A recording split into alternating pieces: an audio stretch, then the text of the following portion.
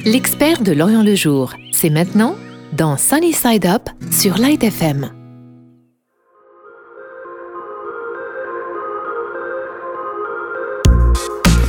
Bonjour tout le monde et bienvenue dans un nouvel épisode de l'expert de Lorient le jour. Et aujourd'hui, on a Gilles Khoury avec nous dans les studios à Light FM, qui est l'expert culturel de Lorient le jour. Et aujourd'hui, on va parler de l'exposition qui s'appelle Everyone is the creator of one's own faith, qui se tient en ce moment à l'immeuble Top Ball à la rue Sursock. Bonjour Gilles.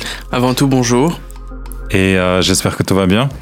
Toujours content de parler culture au Liban, donc ça va. C'est un plaisir de vous avoir dans notre radio. Merci, alors, moi aussi.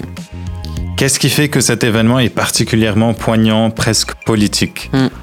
Donc en fait, si j'ai choisi de commencer cette collaboration avec la TFM en parlant de cette exposition, c'est parce qu'elle dépasse le sens strict d'une exposition. C'est que c'est vraiment... C'est un projet qui a une portée presque politique, comme vous disiez. Déjà, pour commencer, le titre de l'exposition a été emprunté à la légende de la dernière photo que Gaïa Foudoulyan a postée sur ses réseaux sociaux le 4 août, avant qu'elle ne soit l'une des 208 victimes de l'explosion. Donc voilà, c'est déjà très émouvant. Sa maman, Annie Vartivarian, qui est la directrice de la galerie Laetitia à Beyrouth, a voulu d'une part prolonger la mission de sa fille Gaïa, qui avait ce projet Adeleb, qui est une plateforme de soutien et mise en valeur des artistes libanais, et d'autre part de monter cette exposition en hommage à sa fille. Donc voilà, et puis c'est important de dire que cette expo se tient dans l'immeuble Tabal sur la rue Sursock, qui est un immeuble qui a été classé monument historique en 1999, qui date de 1890. Donc déjà aussi, c'est le contenu et le contenant de l'exposition qui sont tout aussi importants.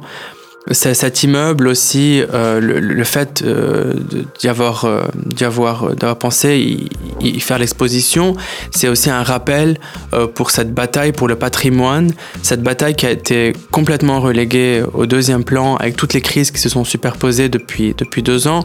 Donc je pense que sur plein de plans, cet événement est important et il faut en parler et il faut y aller. Il faut y aller. Et quelle est votre œuvre préférée, celle qui vous a particulièrement séduit ? Il y a plein d'œuvres de plein d'artistes dont personnellement j'estime énormément le travail. Et c'est assez touchant aussi de revoir tous ces noms comme ça qui avaient un peu disparu depuis 2 ans à cause justement de la pandémie. Et avant ça, nos crises économiques et politique au Liban. Donc je dis que c'est émouvant de les revoir un peu sur le devant de la scène.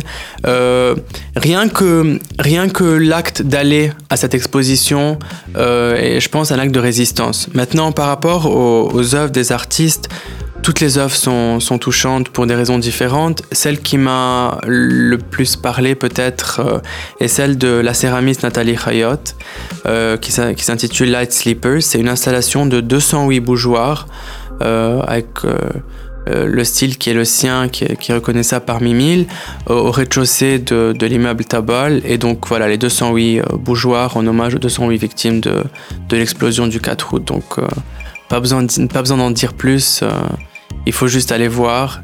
Et je recommande d'y aller l'après-midi, lorsque l'immeuble est inondé par la lumière de Beyrouth, la lumière dorée. Ça donne un supplément à cet événement, un supplément d'âme. En parlant de céramique, d'ailleurs, vous avez réalisé samedi 17 avril une page entière dédiée à une sélection de céramistes libanais. Pourquoi cet engouement soudain envers cette pratique ? En fait, déjà, j'aimerais expliquer pourquoi on a tenu à consacrer cette page aux céramistes. C'est parce que dans le département culture de Lorient, on se pose tous les lundis matins et on doit chercher les sujets desquels parler chaque semaine, parce que, comme vous pouvez imaginer, la culture est presque inexistante, ou en tout cas pas une priorité, ce qui est tout à fait compréhensible avec tout ce qui se passe dans le pays. Donc on s'est dit comme ça que ça serait bien en week-end d'alléger les lectures de nos lecteurs et de leur que cette page soit une fenêtre vers quelque chose d'en tout cas plus léger. Et donc en fait, ce qu'on est en train de faire, c'est que presque tous les week-ends, on met en lumière soit une discipline, soit on fait un focus sur un thème précis. Et cette semaine, c'était le tour on a choisi une sélection de 9 céramistes libanais, dont la plupart sont des femmes, qu'on a voulu mettre en lumière.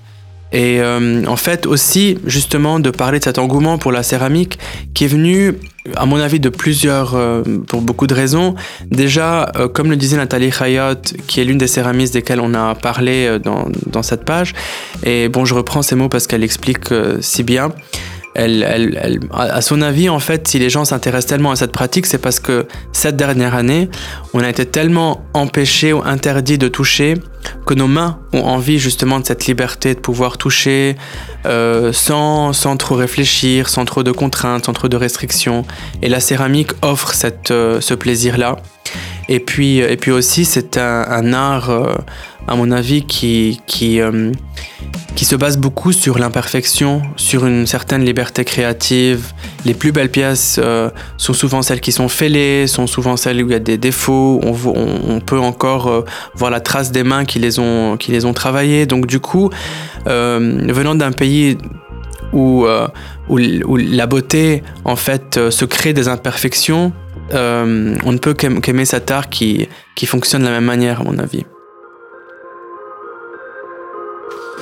C'est très intéressant. Merci beaucoup, Gilles, d'être avec nous aujourd'hui dans notre nouvel épisode de l'Expert de l'Orient le jour. Et nous, on se retrouve très bientôt pour un nouvel épisode avec vous. Merci. On se voit le mois prochain. À très bientôt. Merci. Sur Light FM, c'était l'Expert de l'Orient le jour.